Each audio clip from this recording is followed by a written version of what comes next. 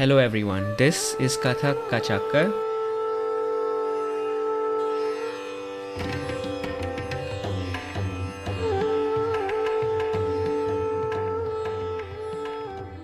My name is Pramit, and this place is designed to be a central platform to bring conversations with Kathakars across the globe.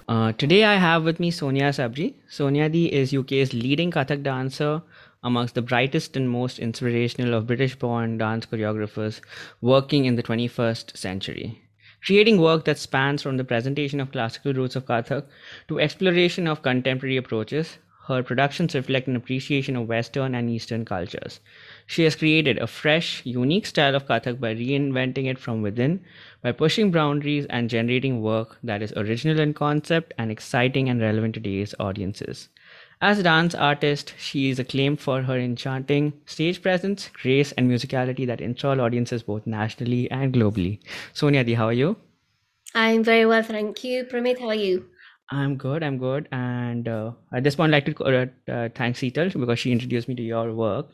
And Sonia, Di, I guess word around the street is that you're doing the opening ceremony for the Commonwealth Games. And I must admit, when I first heard it, it was one of those things which just go through your head and then you realize, oh my God, okay.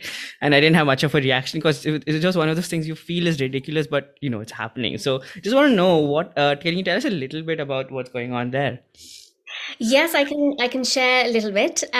So I'm very honored to be invited to be part of a production called Wondrous Stories, which is a conceived idea by Motion House, which is one of the leading dance circus companies in UK, and I'm part of that team along with the artistic director Kevin Finnan and another choreographer, and I'll be choreographing this as part of the Wonder Stories, which is part of Birmingham 2022 festival, which opens the cultural program for the Commonwealth Games.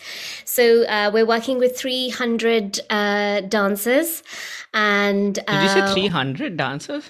yes, 300 dancers.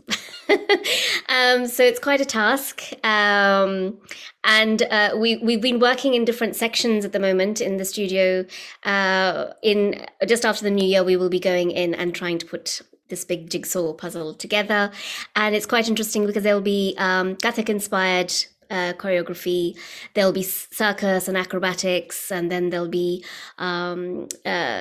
contemporary dance. So really something that really represents Birmingham. This is the most diverse city, and I think in the whole of Europe, and it's the most diverse in terms of also ethnic. If we're talking about ethnic minorities, cultural groups, one in three, or was it one in four person is from a non-white background. So even London, when we talk about UK, everybody thinks, oh yeah, London, but actually Birmingham is the city to be in. London has one in seven who is from a non-white community. So I think Birmingham has such a rich heritage of people and arts and culture, literature. It's a melting pot, and I'm very proud to be a Brummie. You say Burmese? Brummie, we call them Brummies. So if you're from Birmingham, you're a Brummie. Yep. Okay, okay. Looking forward to that and where that goes. Nidhi, thanks for sharing. And yeah, so since we're recording this in December, just last week you had your Kathak camp, you had some posts about it. We'd love to know what was that about? How did you feel organizing that? Yeah, so Kathak Camp is something we've been doing. I think it's been probably this is the fifth or sixth year. So Kathak Camp is literally either a week-long residency or a weekend residency. Mm-hmm. And any Kathak dancer, any student who is studying Kathak is welcome to come along Mm-hmm. and literally immerse themselves in 8 hours of dance, 8 hours of riyaz, 8 hours of riyaz with live music. Sometimes we've had vocalists and harmonium players in the room. Sometimes we've had tabla. Sometimes we've had the whole mix. And I think it's a real way to get some taste of that full synergy of music and dance coming together, which when you're outside of India or the Indian subcontinent, you don't have that kind of concentrated dose of riyaz and immersing yourself and understanding, developing your understanding and your sensitivity with movement and music and abhinay and everything else that we're supposed to consider when we're doing Kathak.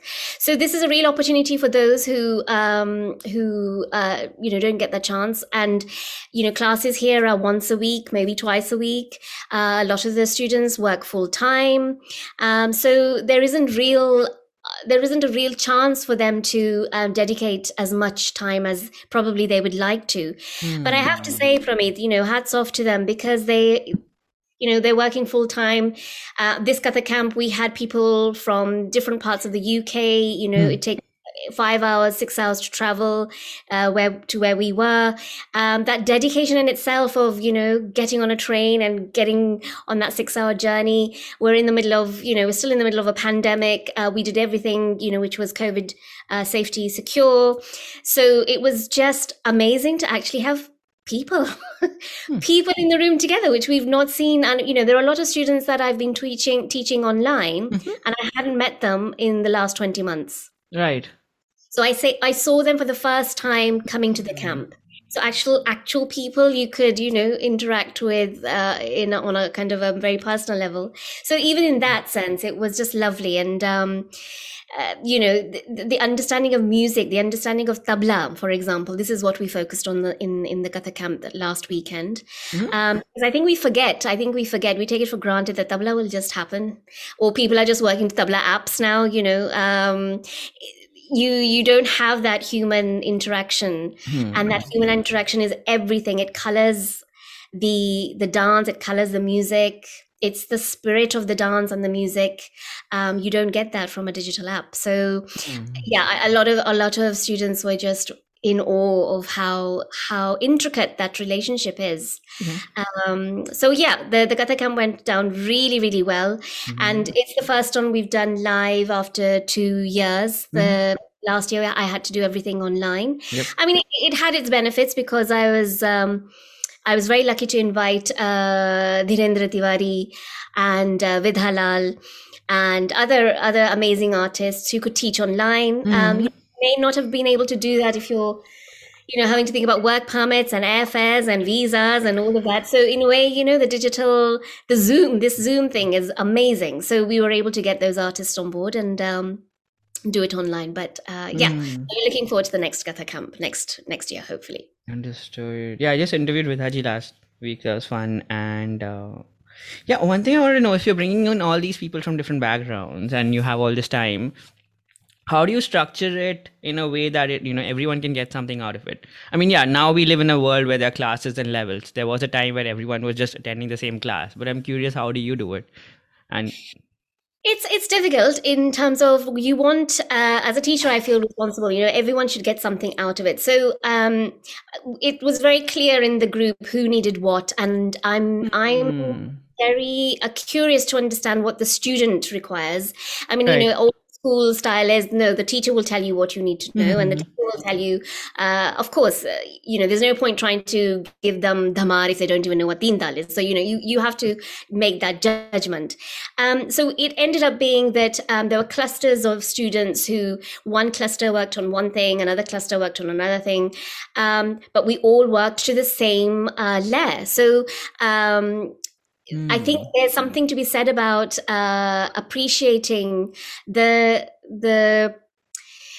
it sounds very simple, but just being able to do everything to a beat. You can work in different guns. You can do lots of things. Even if you're doing hastak, if you're doing chal, if you're doing tatkar, as long as you have a reference to that beat, that layer, then the clusters can be divided into the levels, so to speak, in terms of their virtuosity, or whether it is more about anga shuddhi, if it's about the body conditioning, whether it's about the actual holding of your spine and your movement. I try to make everyone work to the same layer, but doing their own individual working on their individual requirement of the technique, or whether it's understanding purely the rhythm. So it becomes a very holistic experience, and it becomes very inspiring, I feel, because even for those who are a little ahead of the, let's say, the beginner or the level 1 group, you have to go back, you have to keep going back. And I'm sure a lot of artists would agree with me here. No matter how virtuosic you are, no matter how tayyad you are, you still have to go back to A, B, C, D. You still have to go back to the nuts and bolts of your art form, because again, there's something in that foundation that you may not have seen or may not have experienced before, but suddenly it's shining another depth of knowledge on that foundation. And it's really important for students to see each other working, because you can be inspired, you can be motivated by each other.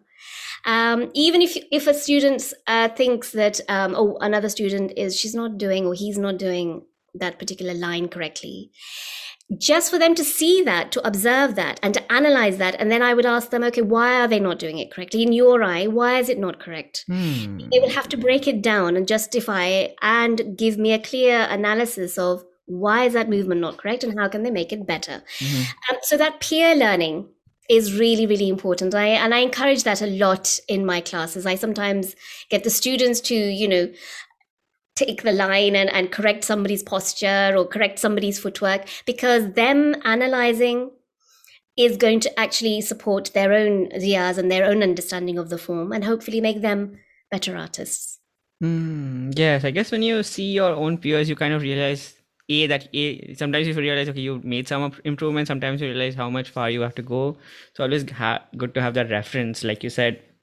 So Nidhi, and just going off of this, Sonyadi, you've learned Kathak a certain way, and when you teach someone, you sometimes you teach some of the things that you've been taught before, and some of the things are the things you do differently.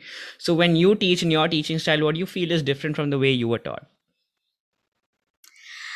So the way I was taught, it was very strict in the sense that.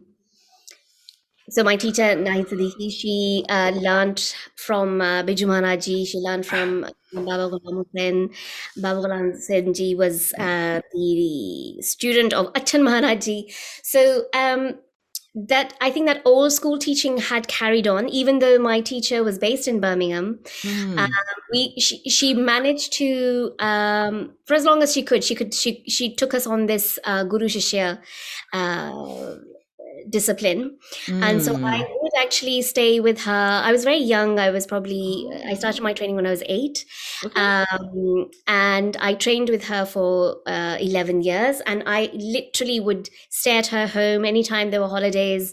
I would be at her house. I would train with her in her garage. She'd had converted her garage into a studio. Even when we are, when she would put us to bed, she said, before you go to bed, you must do your hastak, you must tame your fingers, you must, do certain things. So even when you're about to nod off, you should still have Kathak as your last memory, and Kathak should be your first breath when you wake up in the morning.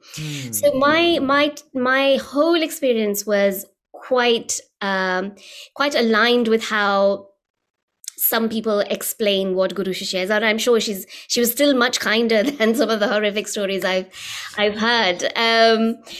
So that's something I can't, or whether I would like to replicate. I don't have the facility to home students, and but I try to have as much contact time as I can. But I do feel the dance training has to be relevant. I feel it needs to be relatable in terms of the students' experience of their time. So, even using analogies to depict a particular image, whether it is in abhinay or a particular narrative, or whether how to create a particular choreography, or even just a hand gesture, a hand movement, the analogy used has to be very appropriate for them. There's no point trying to say, just like a diagonal line. You have to be, or I feel, I get more result when I try and describe what is the line going to achieve, or where do you want to go with the line, with that line, or do you want to pick something up from the floor with that line? What is the objective of that line? And sometimes that's a quicker way to actually achieve what you're looking for in the student. So I use a lot of imagery. I use a lot of visualization. I try to get to know the student as much as possible. We all know that when they come into the studio, they're very well behaved, and they have a certain manner, and they have a certain, with the teacher in presence, their behavior is different. I know. See them on Facebook, see them on social media. They're completely different people.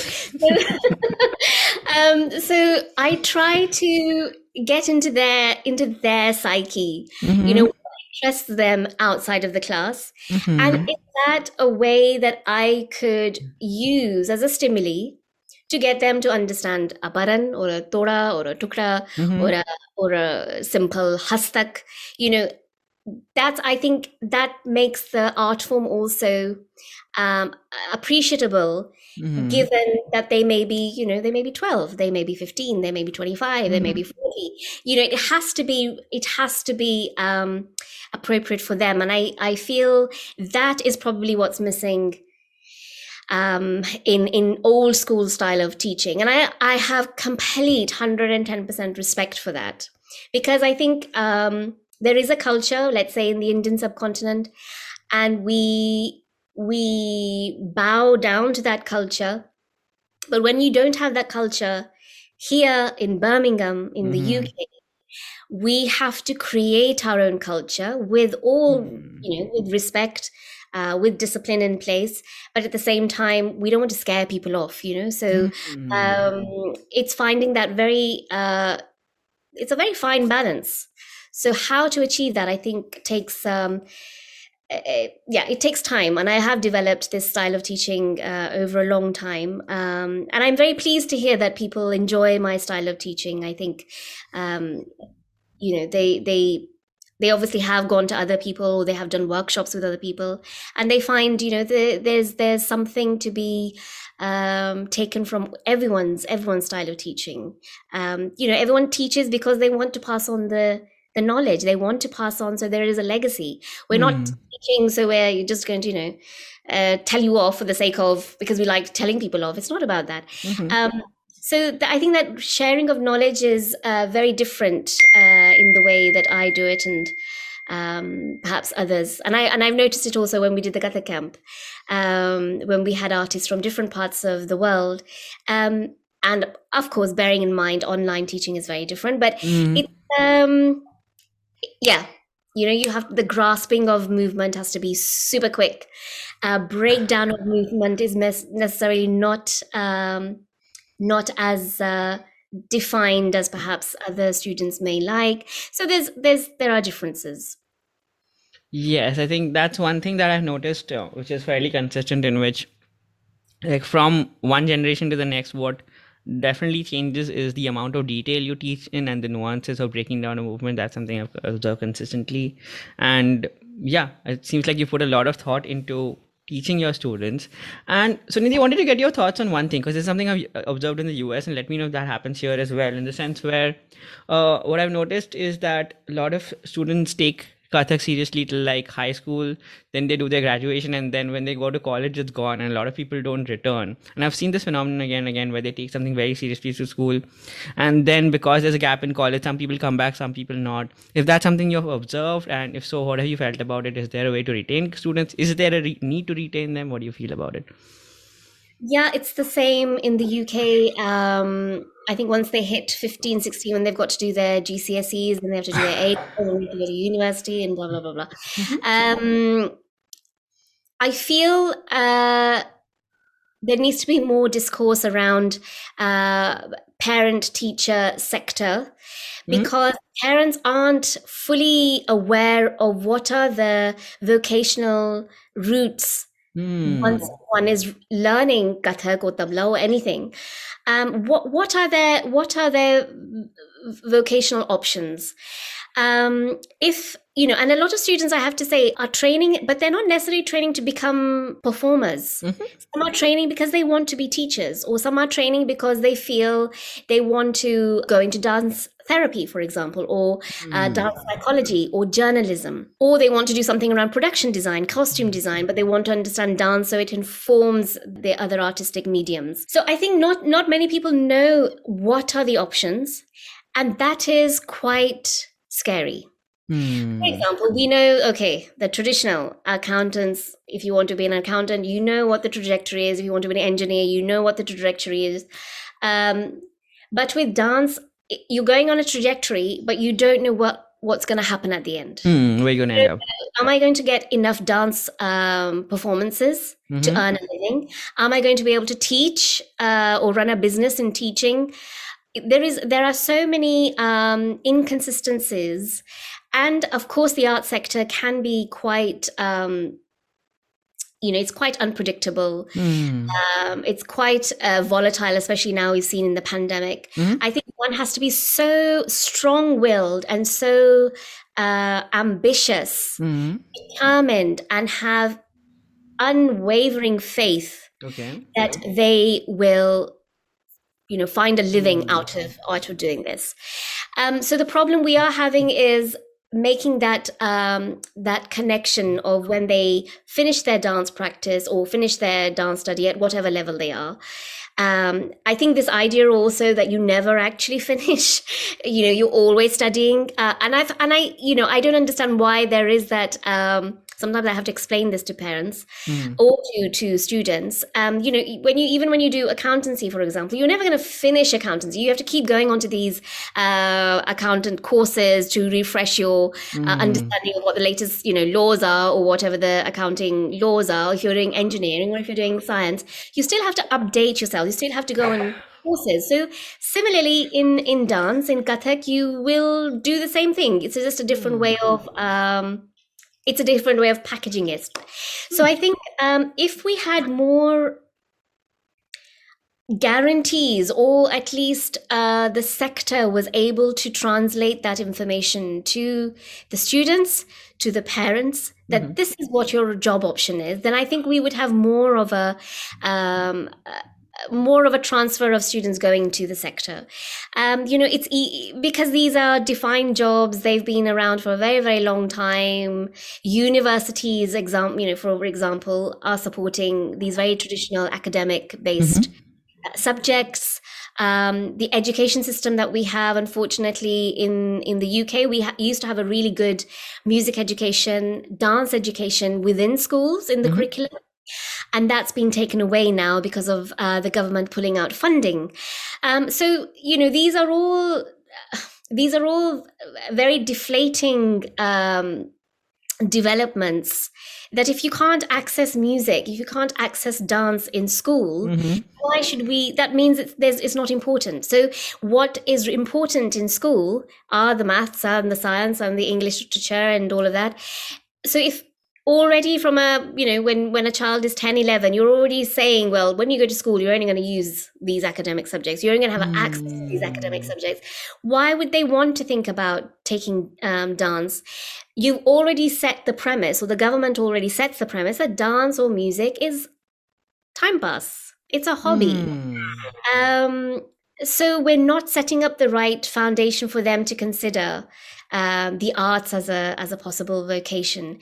So I think we would have to change, and we are lobbying as artists. We have an organization here called the One Dance UK, and we are trying to have this conversation, regular conversation with the government, in terms of how it improves a child's development, not only physically, but mentally, emotionally.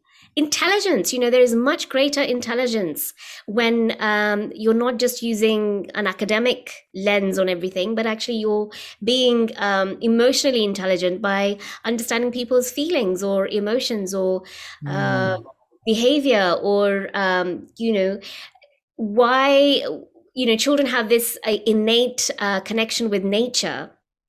Hence why they're also the ones who are shouting out about environmental change and the climate change. They feel very, very passionate about it. Hmm. Kathak teaches us to be very passionate about nature.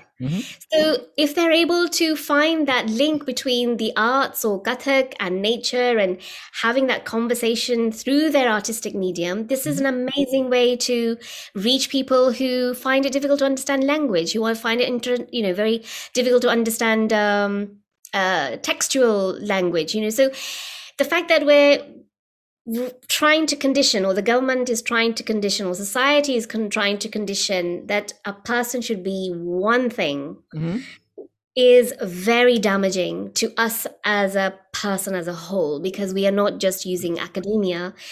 The 90% of us are actually much more intelligent than just this kind of very, very literal form of intelligence.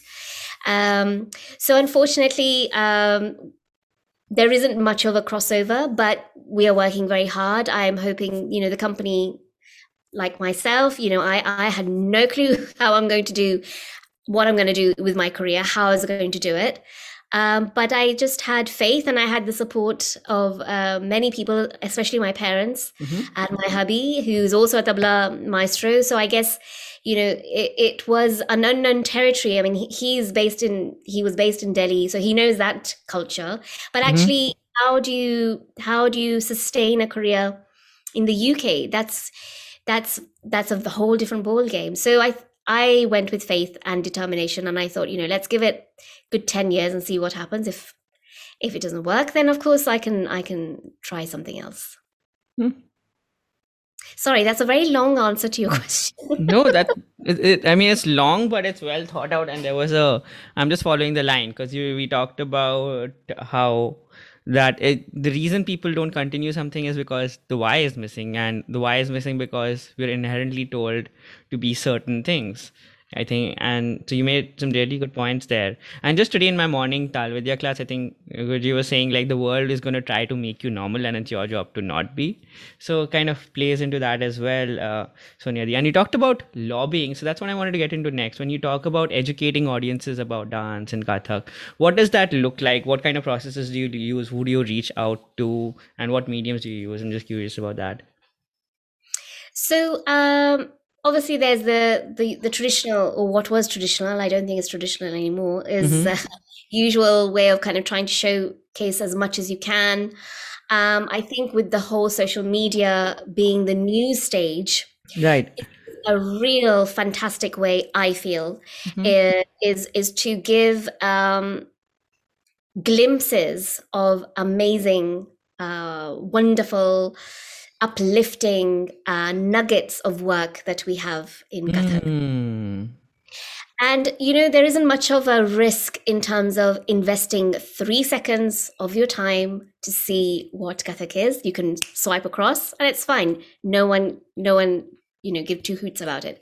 But when you're having to market something for a show, okay, there's a risk about, will I like it? Will I not like it? Do I have to spend the money and my time and my travel? And, so there's too much risk factor when going into a performance. But what you can do is as a precursor, I think the more work you can send out on social media, the better.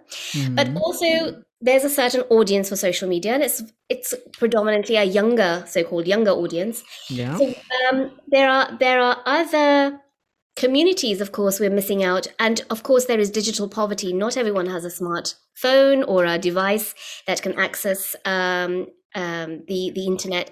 So we do a lot of work within the community. For example, my particular focus is on women, especially from Asian women. I come from a background where Asian women are supposed to be invisible, so they don't have a voice. They shouldn't be seen. Dancing, oh my God, it's off the spectrum. So the fact that I'm here and I understand the concept of orthodoxism and the conventions that are placed on certain women, I want to go out there and empower them. So I'm not there going to teach them Kathak. I am there to hear their stories. Okay. Then their stories can be translated into movement if they wish, or they can be translated into spoken word if they wish. That spoken word can be become a rap. What is rapping? Rapping is kavit. Kavit then becomes composition, which I could do a performance to, or they could own back and they could create something with it. And a lot of the times you feel, oh, they're people who just sit in their house, or they do, they look after their families and that's all they know. But from it, the amount of times we've done so many community work, and we're about to do another one in the new year. These women have so much creativity, so much energy that they themselves didn't know they had. And when they are offered a safe space to express themselves, for them to decipher what the world is in their own experience, and then we give them the tools of Kathak and rhythmic tools like what we learned from tabla and compositional wise, they are running with it. So my point is there that Kathak, again, doesn't have to be always about the stage. It's the experience of Kathak or the experience of Indian music and dance that I would want everyone to have a chance to even dabble in. But what we do find is once we've done these projects, they themselves say, oh, I want to go and see your performance next. Oh, okay. I do want to come and see your show, because they've had a much more in-depth experience. It's not just a flyer telling you, yes, this is a great show and it's great for you and you better come. They know it from the inside that this is a great experience to have, because they've had that chance to taste it. And a lot of the times, again, I think I'm trying to break away from, although it's delightful, and of course we all love it. We want to be in a 10,000 seater, want to be in a 5,000 seater, we want to be in an auditorium. We love it. Black box theater, lights are on you, people are just focused on you. It's a great thing, but it's probably 0.5% of your potential audience. What about the others who will never have the resources to come to a theatre? They will never have access to the theatre. They will never have the support system in the family to go and make a trip out to the theatre. There are lots of obstacles preventing people to come to the theatre.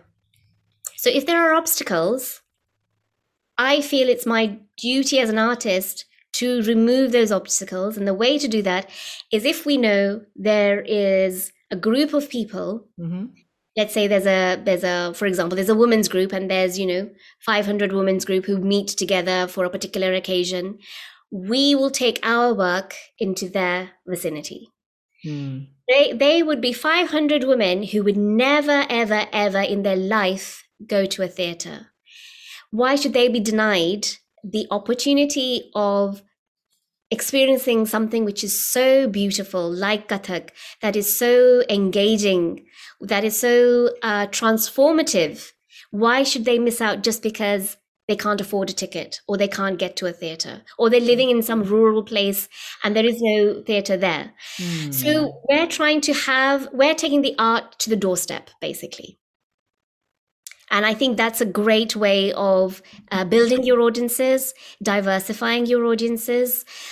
We have to come away, I feel, again, this is my personal humble opinion, we shouldn't just think that we are only good enough and we should only be seen on the stage. I think we have so many stages now. We have community settings, we have social media, we have theatre, we have film, we have TV. And I've tried to find my audience in all of those categories. We do a lot of site performances as well. What's a site performance? So this is like we take over a ruin, or it could be a heritage home. Okay. And we create performances in those rooms or in the gardens of that ruin or in the ruin itself. It can be an outdoor performance. It could be in a shop window. It could be in a museum, Mm-hmm. in a gallery space. So where you won't normally think about seeing a dance performance, we've been there. Huh. Yeah, it just makes me think of all the different floor surfaces there are on all those places and how you do dance there. But more importantly, I think, yeah, the community thing is really interesting. I haven't really thought of like how many ways you can reach out to your audiences or what an audience is can fundamentally change where you go. That's really interesting to me. And so, Sonia, I guess when you go to these different audiences, so the community audience, the one on stage, the one on film, how does what you present change? Like in terms of what you're creating or what you're showing them, how does that change?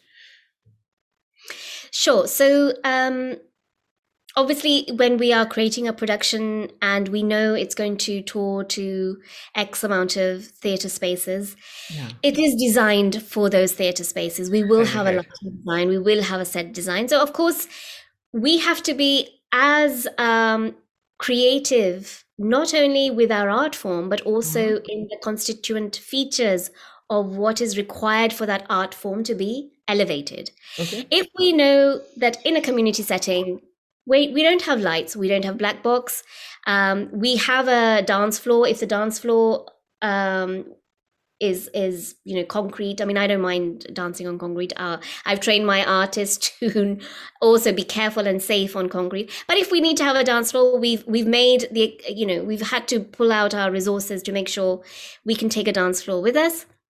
Hmm. The content of what we present has to again be relevant. It needs to be relatable to the audience that you're sharing it with Hmm. as a starting point, and then you see how you can tease them a bit further, push them a little further with other themes, maybe if you're doing a thematic performance, or even if you're showing or presenting a tal, Mhm. how can you make them understand what sum is, what is the brilliance of this particular composition, Right. or what is the brilliance of a narrative Hmm. which they have no association with the culture, or if they have no they don't understand the language, for example. Right. But how do you make that journey um, almost like it's their journey? Hmm. That's the intellect, I guess, of the artist. And of course, if you have a team of people, you would you have your kind of Brainstorming. absolutely, you have your brainstorming session with those people. um, one has to be very curious about the audience, just as much you are curious about your art form and what you Hmm. say with it. So your point about, if you go outside, how you're going to dance there, but we have to make that space work for us. uh, Hmm. if you're inspired by a building, instead of using a musical stimuli, you're going to use the lines of the building to Oh. inform your choreography. You're going to use it might be that particular, like there was one site, there was a lot of wind in that site. There was just kind of a capture of the wind just keeps circling, and we use Right. that as the um, core of our music. Huh. So you don't have to be very open. It's almost like you want all these tentacles to grab ideas to then kind of come to a melting pot that serves the idea for your piece of work. And I find that really, really interesting. But of course, never. I'm not saying diluting the form. I'm not Mhm. saying we're compromising on technique. You Right. have to know your form so well that you know how to peel the layers. Hmm. If you're kacha, then of course वो कच्चा और कच्चा हो जाएगा. You have to, you can't say, yeah, I've done 2 years of Kathak and now I'm going Yeah. to play it. No, no, no, no, no, no. You Okay. have to know, you have to, it's like making a really good dish. You have to know how the ingredients work and why they should be in that dish, because they have Hmm. a function in that dish. If you took something out, that dish will no longer taste like that.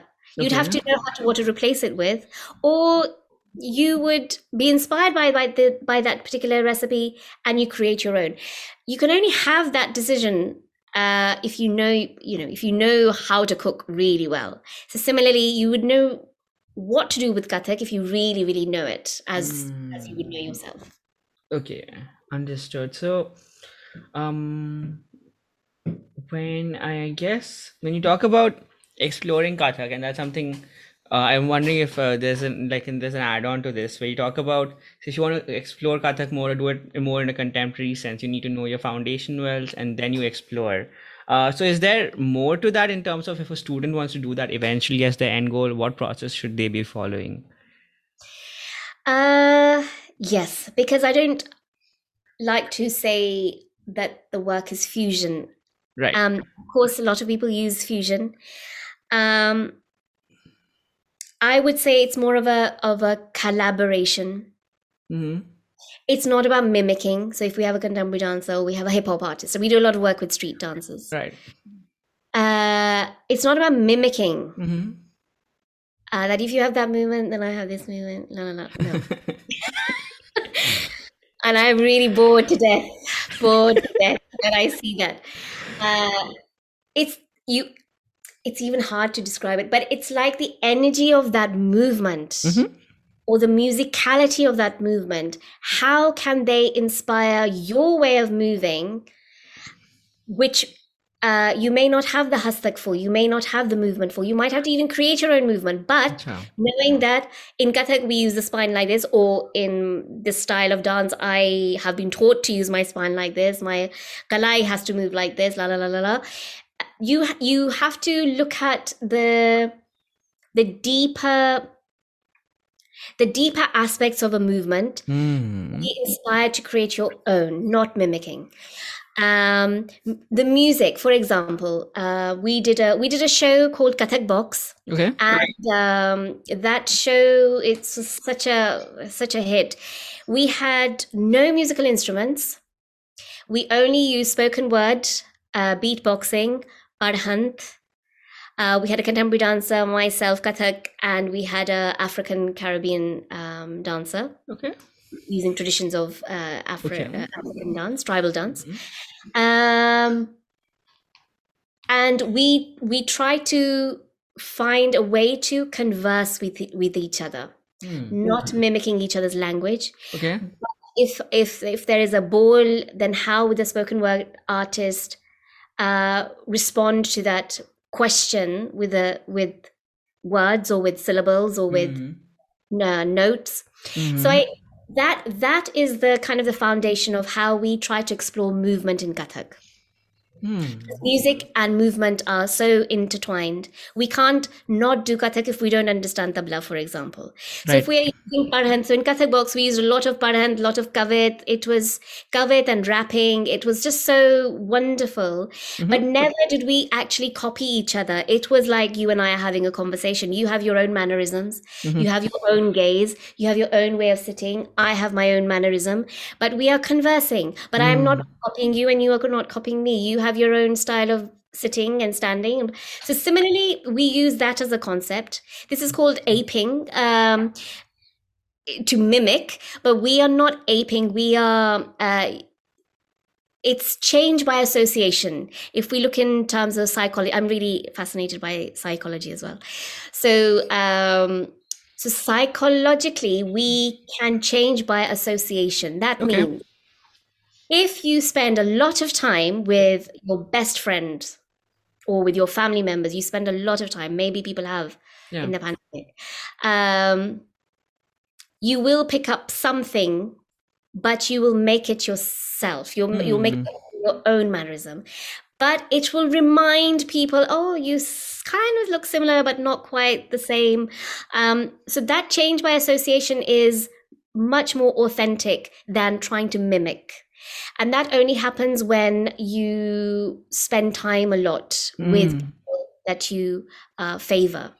And we do that type of collaboration a lot. We'll go into research and development where we don't give ourselves a goal. For example, we're not saying, okay, we're going to rehearse and we have a performance at the end. We don't give ourselves goals. We just say, let's just play. Let's just bring in ideas. Let's just jam. Let's go out and have desserts together. Let's go out and watch film together. So we try to spend as much time with all the artists. Okay. And somewhere something will start to literally brush off each other. And that will inform our process. It's a very long process, Mm. but it's the most authentic. And what I found is, even with students, when they try to apply this technique, they discover movement which I've not necessarily taught them, Ooh. or either even if it's not even categorized. If we're looking at Pandit Biju Maharaj's kind of catalog that he's now created, this movement is this name and this movement is this name. It doesn't fall within that category, but Mm. yet it looks like Kathak. And I think that's the amazing thing, is if you still looks like Kathak, but you've not seen that movement before, it's not typically classical traditional movement, then that's the achievement. Then we are literally extending the vocabulary, which is my aim. Mm. Wonderfully said, Sonia. I guess when you talk, I guess that, and that brings me to my next question, because you talked about spending time with dancers, not copying them. You talked about, um, is this the same thing as a mirroring technique, or mirroring is different when you talk about Mirroring psychology? is different. Mirroring, you would actually get a mimicked effect. Acha, okay, okay, okay. So it's something, I think it's an experience. I think that's why find it difficult Mm, to actually that's talk fair. about. When you see it, it's like, yeah, actually, it's Kathak. But and the amount of times when I'm performing, even when I'm doing my classical work, Mm-hmm. working with live music, a lot of people say, well, there's a lot of movements, or the choreography is such, we've not seen it like that. Mm. And that's I think that is a wonderful compliment, is Mm. that they still can recognize it as Kathak, but it's not something that they've seen. And I have to add here, and because I feel so privileged and so proud that Yeah. I was able to perform in front of Pandit Biju Maharaji, Saswati ji, Kumi Ben, Aditi Mangaldas ji. They had all come to a performance here at different occasions, different क्या बात है? years. And they all said the same thing. And I was so humbled. Kumi Ben actually came backstage to say this to me. Aditi ji came backstage, and Aditi ji said, "You have to perform in India. India has to see this." Okay. The fact that they also said the same thing, that what you're doing is not something that we've seen before. The choreography is very different, and I think that is just amazing, because I mean they are the pioneers of choreography and presentation of Kathak on stage with ensembles. I mean, for them to acknowledge that, I think is hugely. I'm just so grateful. But I think that's how I can kind of say that there is a technique there. Mm-hmm. It takes a while, but I think if you know your form really well, it can work. But I must also add here, I'm not living in India. My cultural references, people on the street when they walk, they have a different way of carrying themselves Mm. to those in India. There's a different language. There's a different body language when people are conversing. So, and if, as I said, Birmingham is a very diverse city. We have people of all cultures representing many different countries. They all have a different, mannerism to them. And I think even absorbing that and being very open to absorbing it, being conscious, it's this conscious absorption. Mm-hmm. I feel it filters into your work. Hmm. I feel it filters into our music. And I feel that's really important. We shouldn't close ourselves off and just um, comedy. Comedians do it really well. They Hmm. observe. They observe people, Right. and they're very good at finding things to talk about Mm-hmm. by watching people. And I think as Kathak artists, we should do the same, because it really inspires your way of thinking, way of moving, way of conceptually constructing something. Hmm. Well, first of all, kudos to you. Seems like you've done some great things there, Sonia Di. And since you talked about observing people, my next question is about building relationships. Since you talk about collaborations and the audiences, like, especially I'm very curious, when you go out and talk to other dancers, how have you built all these relationships? How have you gone out and kind of talked about yourself, your Kathak, and kind of build and have come to this point in time? Very curious about that. Uh, it's taken a very long time. A lot of Mm-hmm. people don't know what Kathak is or was. Yep. I think is a vegetable. So, you know, you talk until you're blue in the face. Um, I think I think you really have to put yourself out there, and I am the worst person to do that. I don't put myself out there. Um, and I think it takes time to build that confidence, because I think once you are fully informed of your art form and you believe that you're doing well with your art form, Mm-hmm. only then I think you have a certain confidence to start approaching people who are of a, of a caliber or of an experience. Um, I think sometimes we can go into this imposter syndrome because we are the other in the UK, even though I'm born and bred here. Right. There is this idea, well, ballet is everywhere. Mm. Contemporary dance is everywhere. Everybody loves ballet. Everybody loves contemporary. How on earth am I, as a Kathak artist, going to infiltrate that, Mm-hmm. that audience, or Right. the funders or the programmers, or how do I do that Mm-hmm. when they are themselves not informed what Kathak is? So you basically are talking to a brick wall unless you have artists who are curious, inquisitive about other art forms, or you Mm-hmm. have programmers, you have funders, you have producers who are curious about other art forms. So it's taken a while to find those right people. Mm-hmm. I would advise anyone who is starting out or wanting to kind of get their work recognized is a lot of networking, and networking with the right people, Mm. having people who can also um, uh, advocate your work. Okay. I've done it the long way round, where I would put myself forward into festivals when they only are looking for contemporary dance, and I would say, no, I'm doing contemporary dance. Mm. I'm doing contemporary dance like you've never seen it. Mm. Like, okay. And then when they see it, they go, oh, wow, it was amazing, this, that, the other. So you almost have to talk their language in order to get yourself heard. Mm.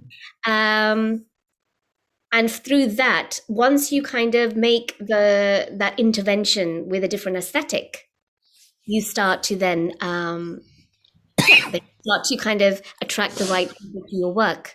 But I think, now we're in a different world. At the time when I was starting out, there wasn't social media. Mm-hmm. So I think there are ways to, without, again, it's a very fine line. You don't want to look commercial, Mm-hmm. which social media does want you to kind of, it is created for that. So if you're going to do a TikTok, make sure it's authentic, make sure it actually talks about or really celebrates Kathak as what it is, not Mm. doing it to some amazing track. That's not what it's about.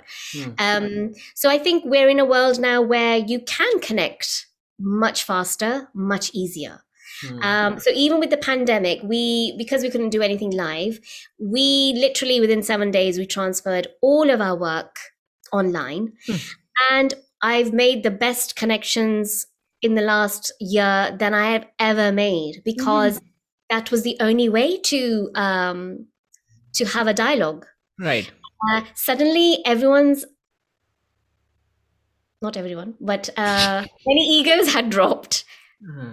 because we're all in the same boat. This pandemic made us, I think it just made us realize we are nothing. Yeah, we are fighting against something we can't actually see with our own eyes, Mm. or with something we cannot even touch, we cannot Mm-hmm. see. So that, I think, brought people down in terms of, I mean, I say brought people down, but it made us all start on the same canvas. We're all talking from the same canvas. And I think the connection was much easier because we had no other choice. Mm. Um, and I have to say, something I have been fighting with for a very long time, not so much now, but if you're from India, you're the best. Mm-hmm. If you're from anywhere else doing Kathak, they won't even blink an eye. And Mm. that has been that had been very difficult Oh.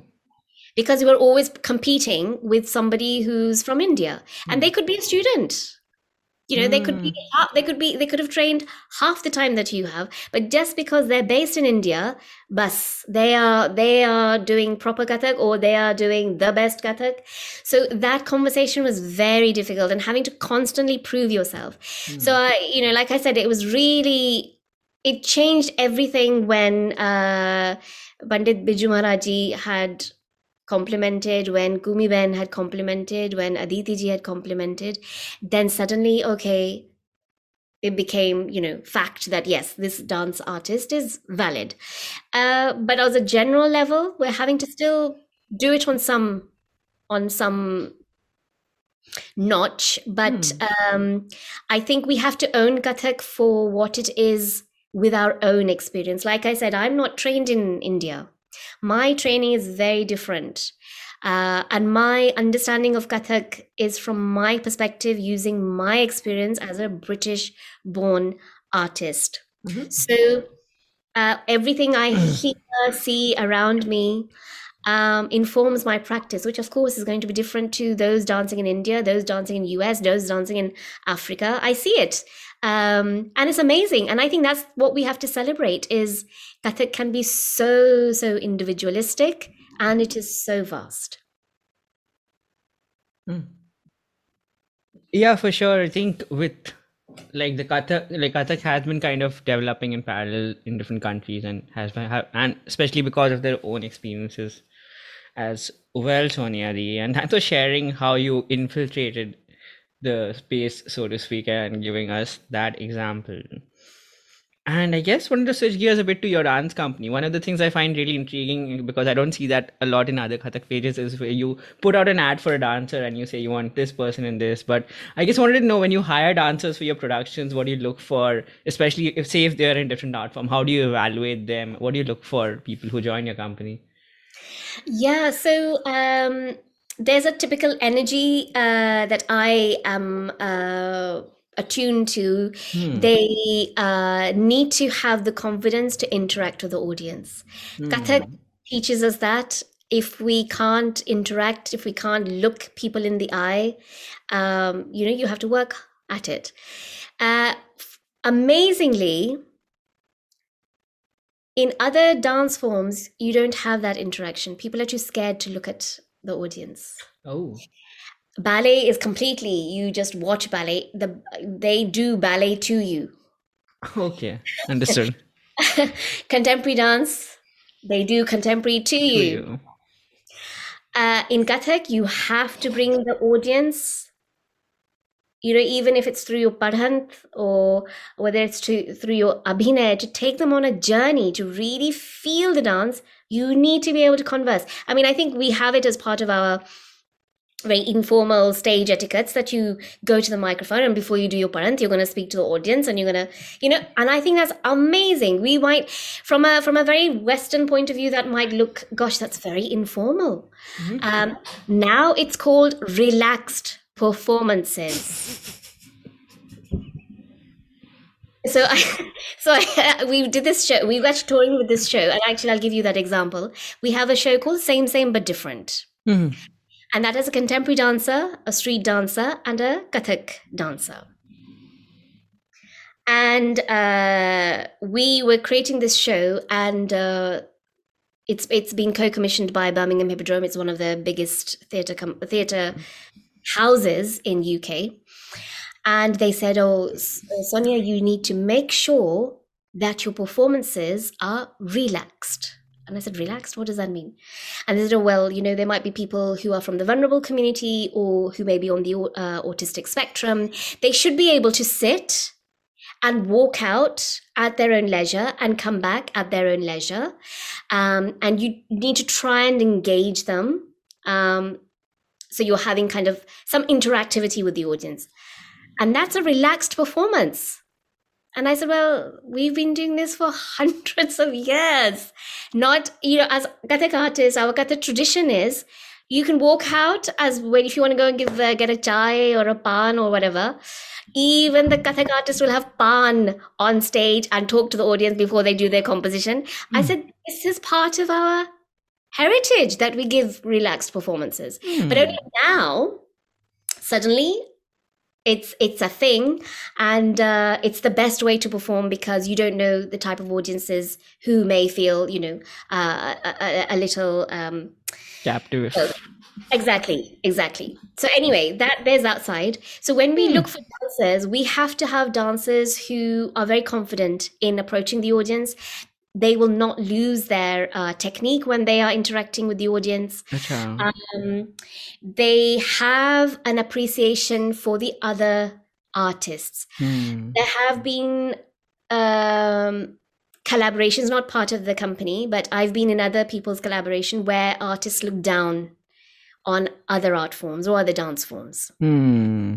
And as soon as you have that hierarchy or you have that ego, Hmm. the work is not it's not true, it's not authentic. And Hmm. then you're working through a dynamic which is not serving you to your best.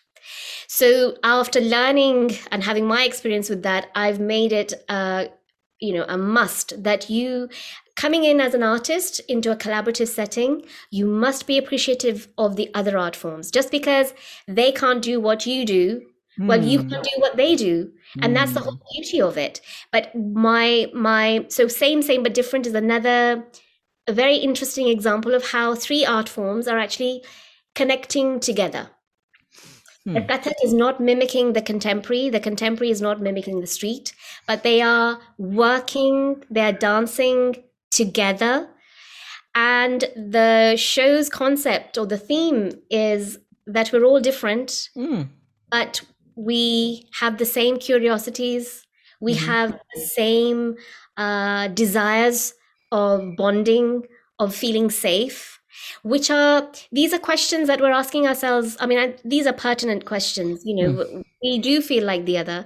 A lot of children, when they start to realize, okay, our skin color is different, we are from different races, is one better than the other or Right. worse than the other? Hmm. These are all things that people find difficult to talk about. Right. So this production, where there are three different dancers, really highlights this in a very humorous, very light-hearted manner. Hmm. There is no spoken word. Oh. It's all through dance. And this has been one of the shows where I've had to be very, very critical in who to audition and who to give the position to. Um, and yeah, I think, and they have to be, obviously, they have to be very good. But, and musical. A lot of dancers from it, Hmm. dancers, but they can't even work to this. Hmm. So it's sometimes the most simplest things that I have to assess. Which makes sense, and it goes back to the thing where you stress upon being able to hold a beat when you're in doing that in kata camps. It all kind of comes together. Yeah. And so, Nidhi, I guess when you're talking about performances, or I would like to know what is like, so you say what your most memorable performance is, whether that be a solo production, whichever, and if you have any anecdotes to share from there. Uh, there are so many. I mean, I've already shared one Yeah. where I was dancing. I danced Farodast, Tal Farodast, in front of Viju Maharaji, Pandit Viju Maharaji, and I had danced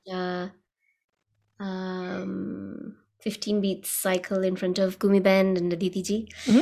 They were great because that just helped my own confidence, really. Right. But mm, WOMAD was one. You said WOMAD, WOMAD?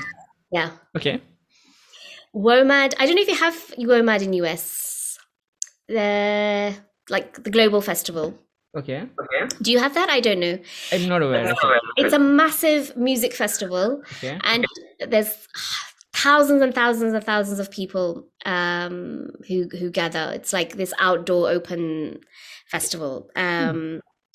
And so WOMAD was one where they had never had Kathak ever. Hmm. It's mainly kind of world music, jazz, and I was performing there with with music, live music, and Sonia Sabri, who's my husband, who's a tabla maestro. Uh, there were 10,000, about 10,000 people all clapping Teen Tal whilst we all did our compositions on them clapping Teen Tal. And these are 10,000 people who have never seen or heard anything about Kathak. Okay. The energy was amazing, and I thought, gosh, if this is what pop stars feel, then I know why they want to be pop stars. Because they were all just clapping together. It was this whole energy, how we all came together. It was just so mesmerizing. And to be able to do that as the first company, as a female artist, it meant a lot. There are many. I mean, even when we went to like Dubai, Abu Dhabi, the Emirates, we toured the Emirates with a show, and they'd never had seen Kathak. They never had a female-led organization ever come into the touring, and a lot of people were very nervous. Even the British Council, who had invited us, they said, we're not sure if we're going to get an audience, but the whole point is that you give them something new, or they experience something new. And they were all sell out. They were packed houses. They could turn people away, and they said you exceeded all our expectations. Jordan, we performed in Jordan, and the Princess of Jordan had arrived. It was just amazing. I mean, there's just been so many. I could go on and on and on, but I think, as ever, we're there to make memories, and especially if someone has never experienced Kathak and they are wowed by it, they feel they've had some transformative experience. I just feel I've done my job, because the way I feel Kathak and the way I love Kathak. I want to be able to share an ounce of it, so I hope I can continue to make more memories. Understood. The clapping story reminds me of, like, Freddie Mercury had talked about where he was doing Radio Gaga and he got everyone to clap on the same beat of that during the Earth Day festival. Definitely have to look up Omad after this. And Sonia, I guess coming to my final question, when it comes to Kathak or dance or the arts, what would you like your legacy to be? I would like to be remembered as someone who has extended the vocabulary and extended the meaning of Kathak. I'm not there to only show off how fast I can spin, how fast I can move my feet, break the stage. No, it's not about that. It's about how Kathak can literally transform people's lives for the better. And we do that a lot from our outreach work. Someone to fall in love with Kathak, or for someone to use Kathak as a tool for their mental or emotional well-being, I think is the best. So I hope people will remember me for that. I'm sure they will, Sonia Di. And yes, with that, I'll bring this episode to a close. I must say, I love that you speak from the heart and you're just so passionate about the things you do. I love when you talked about, I think, like, you talked about using the lines of the building as the lines of your dance, talked about reaching to different audiences, the definition of what an audience is, the story from Omad. And yeah, there's a lot to chew over. Really enjoyed speaking to you. Thank you so much for having me.